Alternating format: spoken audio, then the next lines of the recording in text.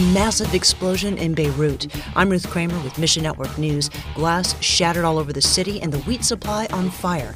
How will this impact a country already on the verge of catastrophe? And ISIS has been officially defeated, but that doesn't mean it's stopped terrorizing Iraq and Syria. These are stories of crisis, and yet there's a silver lining of hope.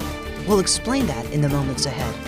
And we'll begin today in Lebanon, where shock remains following yesterday's catastrophic blast. The explosion shook buildings hundreds of miles away, and the death toll continues to rise. Initial reports blamed a ship carrying fireworks for the explosion, while others suspect an Israeli attack. Nuna of Triumphant Mercy is based in Beirut. The ground shook. We went outside, and I heard the planes. Some people are say no, this is only the rumbling of whatever, but I'm not sure.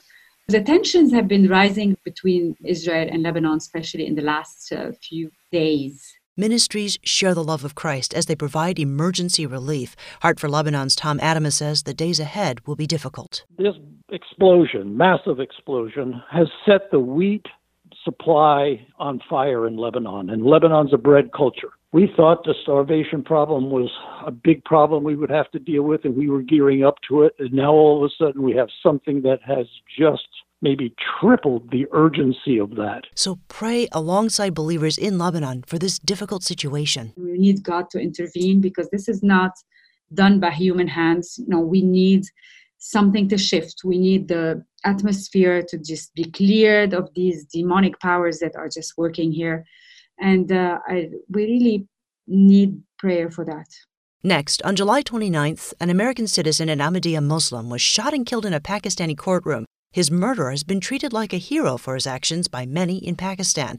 Bruce Allen of FMI tells us. And Muslims, not just in Pakistan, but around the world, have started creating and changing their existing social media names after Khalid Khan. Sometimes people are even giving him the title of Ghazi, and Ghazi is simply a title of reverence or honor given to a Muslim soldier. The victim was lured into Pakistan from the United States in 2018, and he was arrested for blasphemy against Sunni Islam. But even as Pakistanis celebrated an act of cowardice and hate, FMI partners went out to testify to the risen Christ. There were rallies in the street hailing Khalid Khan as a hero.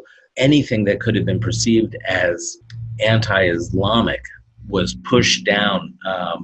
And yet these partners said, we're going to stay out here and look for people who are truly spiritually hungry, because the scriptures say, blessed are those who hunger and thirst for righteousness. They will be filled. They distributed 3,100 Bibles, and many they interacted with asked to know more about Jesus. Keep praying that the seeds of the gospel take root. And August marks a dark anniversary. 6 years ago, ISIS captured the Nineveh Plains in Iraq. Thousands killed and enslaved. Hundreds of thousands more were displaced.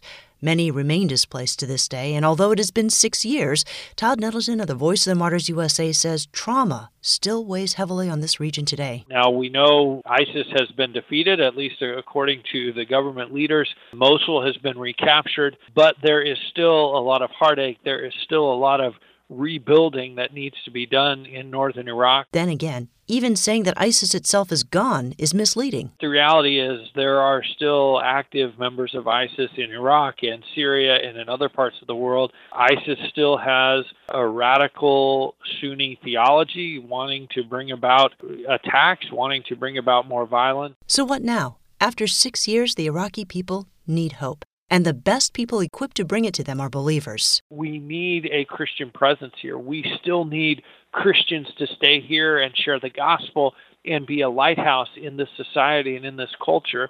Pray that God will call Christians to stay. Thanks for listening to Mission Network News, a listener-supported service of One Way Ministries. This month, Transworld Radio is offering a free booklet called Stories of Hope that lets you glimpse inside lives transformed by God's fingerprints. Get yours free when you click on the banner ad at missionnews.org. I'm Ruth Kramer.